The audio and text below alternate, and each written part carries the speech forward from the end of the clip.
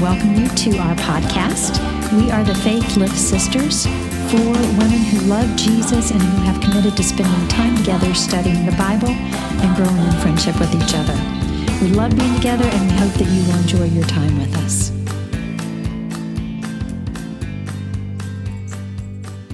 Hey there, welcome back. We're in 1 Timothy chapter 3. Today we're only going to do 2 verses. We've been talking a lot about like callings, and we've been having conversations about things in life that we've been like felt like we were called for, and the way that God has moved people. And it's just really incredible. Like when you're sitting and when you're willing and open to submit, again, going back to that, right? Just the way that God works it all out. It's really cool. So we're going to talk today about a little bit of calling and the church's calling and the church's purpose. So, yeah. Yep. Okay. Verses 14 and 15. Although I hope to come to you soon, I'm writing you these instructions so that if I am delayed, you will know how people ought to conduct themselves in God's household, which is the church of the living God, the pillar and foundation of the truth.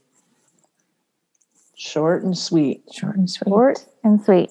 And so what is the calling of God or the church? Sorry, what is the calling of the church? But what? Jesus. Okay. I don't know. What do you mean?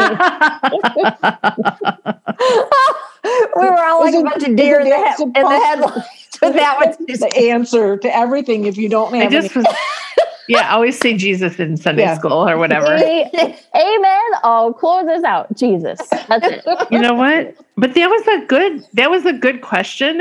It was just like, it's funny the way there's so many like answers. It's like, was she referring back to the text? So let's go back through the text. Mm-hmm. It's the pillar and foundation of truth is a part of what it said. Is that what you were going after? Yes. Okay. The pillar and foundation of truth. That's was what, like, although, do you ever like say something and then you think, I don't even know the answer to that. Like I'm giving this leading question, but I don't know where I'm leading. All the time, Suzanne, like all the time.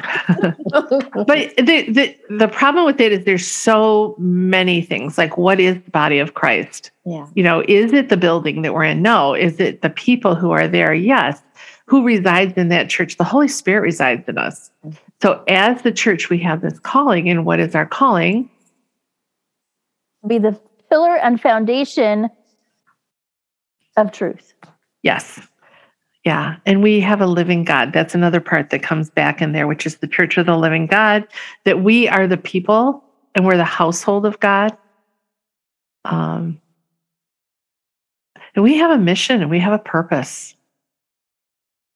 And one of the things that I really did like, I'm not sure if it's this part of the study or not, but where it talks about it's appropriate for us to be seen as a household of God and not as a corporate business of God, you know, right. Not, boy, and Suzanne, sometimes like when you work in the church, it can become something like that, a business.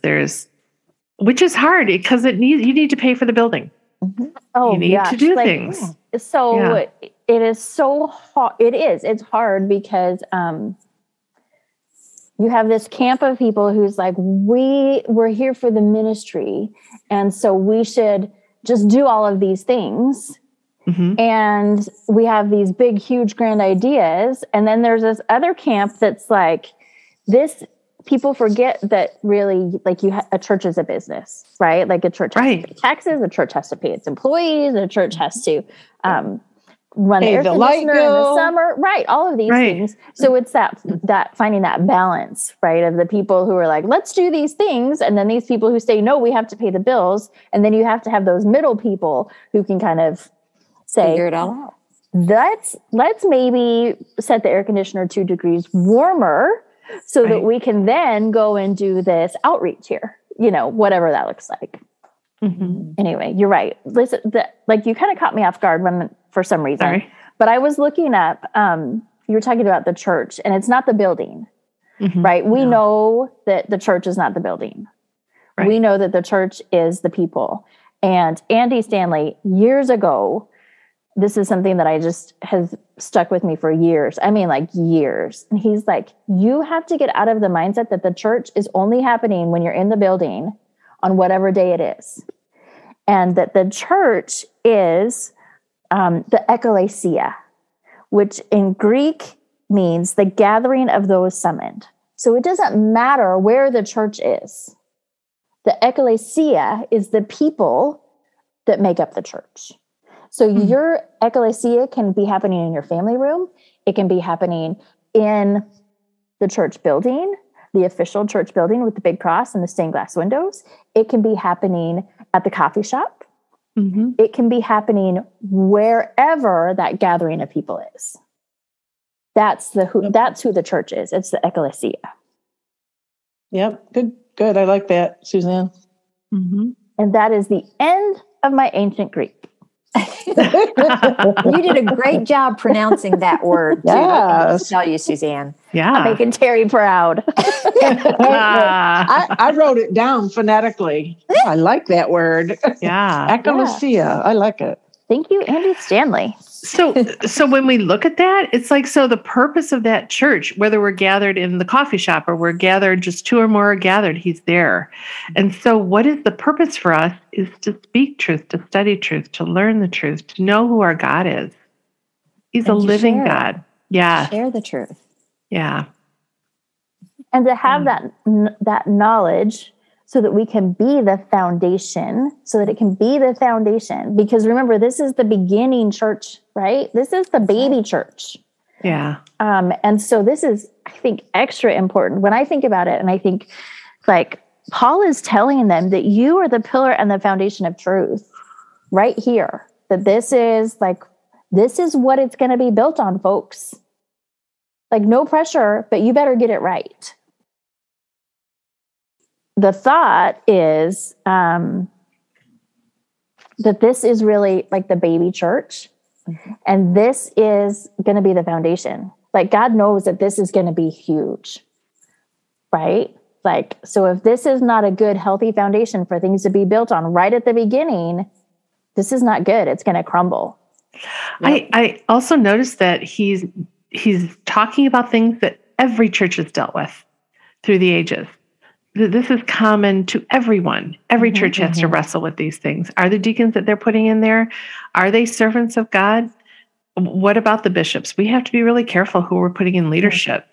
And how are these families being conducted? As Christians, is our way of living drawing people to us, drawing people, more importantly, to God through us? Or are we living lives that don't look any different from anyone else? So why should we be like that? Why should they pay attention to us? I think this has happened throughout the ages. It still happens today. Yeah.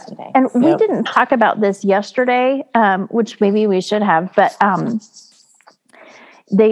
one of the things that said,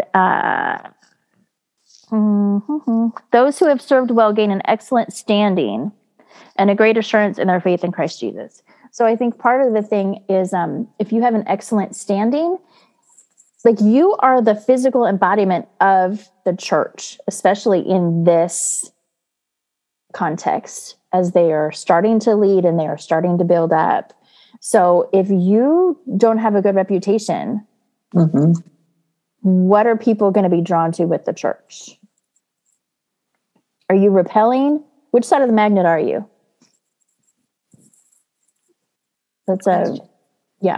That's a good question. And I guess we should use that as a measuring stick for us. As the body, not just the deacons and not just the pastors, every one of us. Yeah. What does that even... Oh, go ahead. Sorry. It should, we can see those words, deacon, overseer, pastors, teachers, but the basic conduct, fruit of the Spirit should be the same no matter what position in the church or in the body you're in, or what your calling is. If you're at a time in life where your calling is to have babies and raise children, that should still be your conduct. If you're in a place in life where God has called you to go out and be a teacher or an evangelist, that's what your conduct needs to look like. So it's the same across the board. And let me just speak to this a little bit. We've spoken about this earlier, that you don't have to be perfect coming into the body of Christ. Yeah. So there's levels where this happens, and you don't have to quit smoking, quit this, quit whatever, to get into the Church of Christ or to be with God, in the body of Christ. These are expectations. These are just things to shoot for, I guess would be a way to say. And that people who have matured in the body of Christ, they have something to look toward. We always say you want to have a woman who's ahead of you in her faith, and then you want someone behind that you can care for. So, yeah, when people come into the body of Christ from the world, we can't expect that they're going to even know about this kind of conduct or what the fruit of the Spirit should look. They don't even know that there is a Spirit, probably. So you have to, you come into the church just the way you are. You accept Jesus. He meets you right where you are. And then it's the Holy Spirit's job to clean you up. Yeah. So it's not even your own job. Yeah. Right. Yeah. The Holy Spirit will let a lot of things will just fall away as you come to know God. A lot of behavior or even beliefs will fall away. They'll change as you come to know the Lord more. You don't have to do anything. There might be a few things where you have to say, oh, okay, I'm not going to do that anymore. Right. But it still is the Holy Spirit that's at work in you, giving you the strength to make those changes. But the big thing is just to come to the place where you recognize that, there are some changes that need to take place, and a willingness to let God work in you so that you bring glory to his name. That's with David, search me, O Lord. Yeah. Find my anxious ways. I'm really bad at quoting scripture this morning. I'm noticing that. It's like, that's right. I get a running start and it goes, kind of fizzles. Yeah, that's right. It's a heart posture. It is a heart posture. Yeah. So as the body of Christ, and we're kind of talking about the church and how it should be, we have a heart posture. It's how our heart is turned towards God. As we submit to the Holy Spirit's work in our life. There's that dirty word again. I can't believe it. It's almost like what Paul wrote was divinely inspired. Oh, get out. Really? Huh. Wait, You did think someone any of say us that? needs any of this work in our life? Like, Yeah. we don't just automatically feel like submitting? So sometimes it's like, and I always get messed up with the word sanctification, but it's God changing us. It isn't us making the changes per se. We're in cooperation with the Spirit. Yeah, that's a good way to say it. As we keep going through this, it's like as we become Christians, we become Christians, and then as we become more mature in our faith, there's this maturity process, that sanctification process. So what happens is we're like, I think I want to be in a position where I can talk about Jesus more. All right, I know. Let's put you in leadership and Bible study. Let's do this. Or I just want to do the behind the scenes work. Great, you can support it that way. It's like you'll get a pull towards your calling. And the body of Christ works together to the glory of God. And it's according to your calling, according to what's it. Like there's some jobs I'm like, no way. We were just talking about one that involved technical stuff and organizing. I'm like, yeah, no, that is so not what I want to do, Yeah. But God gives us the gifts according to his needs. And we move in those directions and we respond in those directions and we are obedient. And I'm talking, it's an adventure. And it's joyful. A flat out. Yes. It's joyful. When you're working in the gifting that the Lord has given you, what he's equipped you for, you feel the joy of that service. And there's a purpose, and it doesn't necessarily mean it ends up in the church, right? You might work in places all over society. Oh, that crawls all over me. I have to tell you, when people are like, I'm called to be in ministry. Awesome. Where? Well, if I'm going to be in ministry, I have to give everything up and I have to work at a church. Guess what? A majority of the ministry that happens in the world is not in the church. Right. If you, oh gosh, the people Go get him, Suzanne. You tell them, Suzanne. the people who need to be ministered to probably the most are not going to be the ones that are walking through the door. Now, does this mean that you are bar hopping and going to all the strip clubs because that's what you're called to do in the name of the Lord? Like, I don't think Jesus calls us to a booby bar. That's just the reality of it. I'm with you on that one. Yeah. I just don't. And I may be wrong. Like, but I don't think that's how he calls people. But that doesn't. You need to be ministering to people outside of the four walls of a church. Like, the biggest ministry that happens is not in the building. I know, I kind of grew up in the church, and I've done my share of church work in the office, in the nursery, in the everything, you name it. In all these years, I've probably put my finger in a bunch of pies. But I know that I always thought that when my kids were grown, then I could do that full time. And I was so excited about that. And then circumstances changed. My kids were grown and gone, and I needed to go back to work.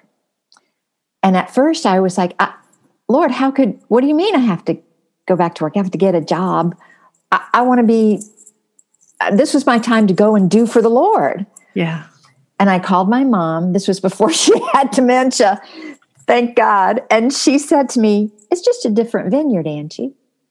Relax. God's just putting you in a different vineyard. It's not the one you thought you were going to be in, but it's still a vineyard. So go out there and do what God's called you to do and just relax. So now, once I got my brain wrapped around that, I encounter a lot more people out there in the world doing my job than I ever encountered standing at the front door of our church. So, yeah. It doesn't matter. The church is one place where we can have ministry, but out there's a whole bunch of other places. And it's a whole different population. Yeah. And that's an example of the ecclesia not being in that building. Yep. Mm-hmm. Yep. One of the things with Firmly Rooted is they made an intentional decision to not get a church building, but instead create a coffee shop, because rather than making the people come to us, we would go where they are. Yeah. So that's where a lot of the ministry happens, right out of a coffee shop. Mm-hmm. Now, I work at a church and I love it. I really do. And I am not dogging on church buildings or people who work in a church, or if you are really called, like, if that's really your calling to be working in a church, like, that is amazing. But the mindset of, in order for me to do ministry, I have to be working in a church or else it doesn't count, is just so wrong. And I'm just gonna call it out like that. If that's your mindset, it's wrong. It's wrong. Yeah. So part of that is then going back to the deacons and the bishops. It's like, why aren't we all deacons?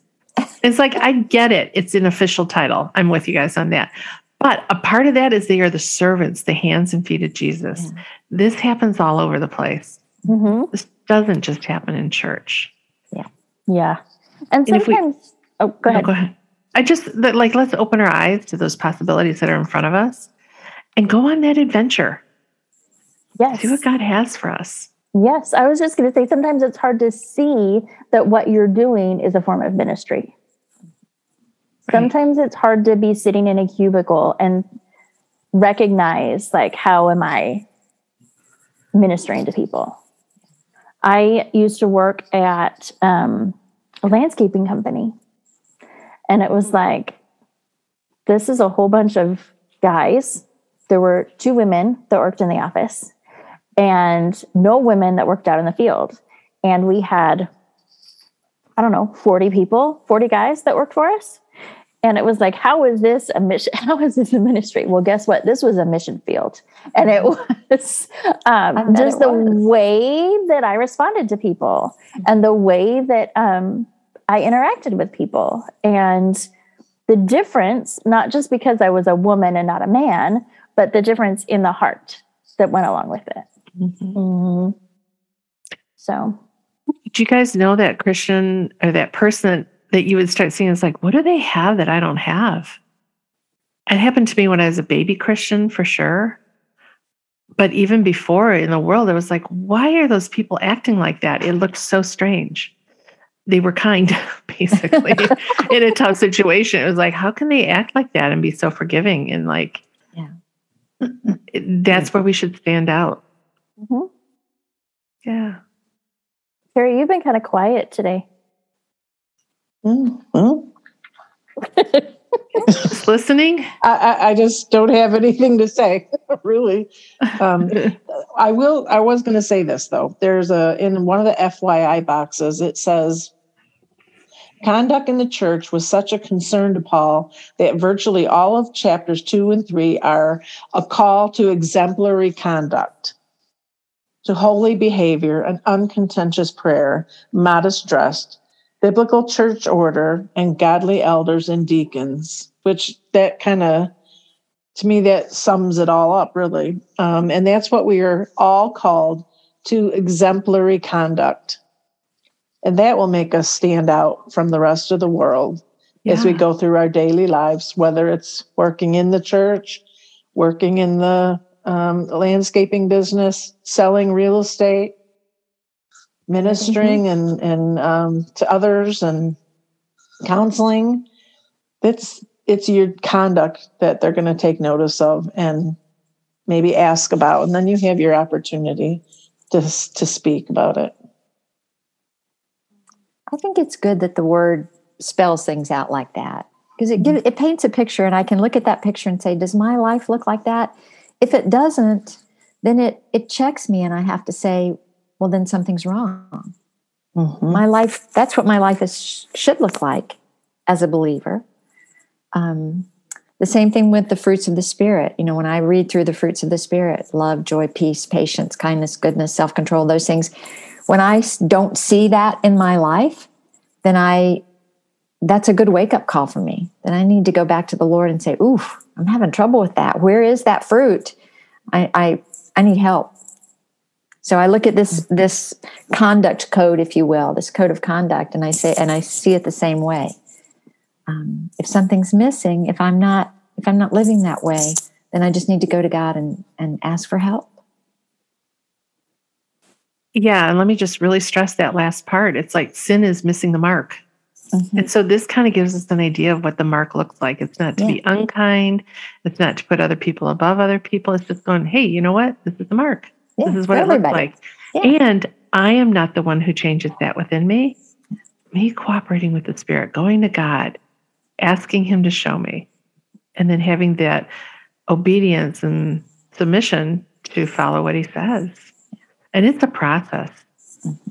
And I will personally say I failed multiple times on this. Mm. Then I get up and I ask God and I say, show me again, please. And God has never said to me, no, showed you the last time and I'm not going to do it this time. It's like, no, it's like He's always there with compassion, always happy that I came to Him, always. So it's like when our babies are learning to walk. You know, when they first take that little step and then they fall flat on their little fanny, we don't say, oh, you fell? Yeah. Get back up. No, you say, oh, that's awesome. You did great. Let's do it again. And that's how God is with us. He sees us fall, but He doesn't condemn us for that. It's like, oh, you tried. You took that step. Now let's get back up. Come on, you can do it. He encourages I like that. Yeah. That's a good visual. I did that with my first child, and then I realized what was coming with my second. So I tripped him. Stay down. Pillow. Stay down. He'd lift his head. I'd push it back down. Not crawl. Do not get up and take that step. It was so weird. Actually, my little one walked before he could crawl. And so he'd walk out into the middle of the floor, and then he'd be like, now what do I do? I feel like that's what I look like as a Christian. Like, I just got myself into this. Now what do I do? But that, unfortunately, is a picture of my walk with Christ. I think that's the picture of most of us, really. Yeah. Like, okay, well, here I am, but that's the beauty of the grace of Jesus, right? Mm-hmm. It's like He just says, "Okay, I'm here in the end, and it's okay." Yeah, I gotcha. Yeah. Huh. So, all right, I'm going to close this out today. How about that? Okay, great. All right.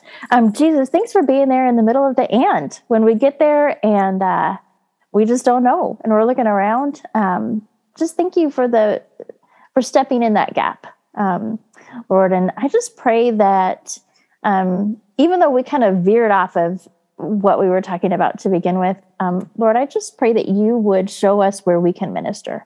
I pray that you would show us where we can be the pillars and the foundation of truth, where you would show us how we can stand firm and how we can stand strong on you. Help our eyes to be opened to the fact that the reality of it is we are ministering to people every minute of every day if we are with you, and that we fall short, but you cheer us on and you say, it's okay, let's get up and do it again. And I just thank you for that grace, Lord, because it is just overwhelming, the amount of grace that you pour out every single day, over and over and over and over and over and over again. And I pray also that we would extend that grace to others, God, that when we look around to those who are in the trenches with us, that when they start walking and then they just freeze and go, okay, now what? God, that we would have your eyes and your ears to know how to encourage and how to support and how to cheer on and how to hold the hand. And Lord, that we would just walk through this together. And I just thank you again. I just love that picture that Rosemary gave us of just standing there and walking and then and now what? And just the fact that you're willing to sit there with us in the now what and help us to take those next steps. So thank you, Jesus, for that. In your name we pray. Amen. Amen.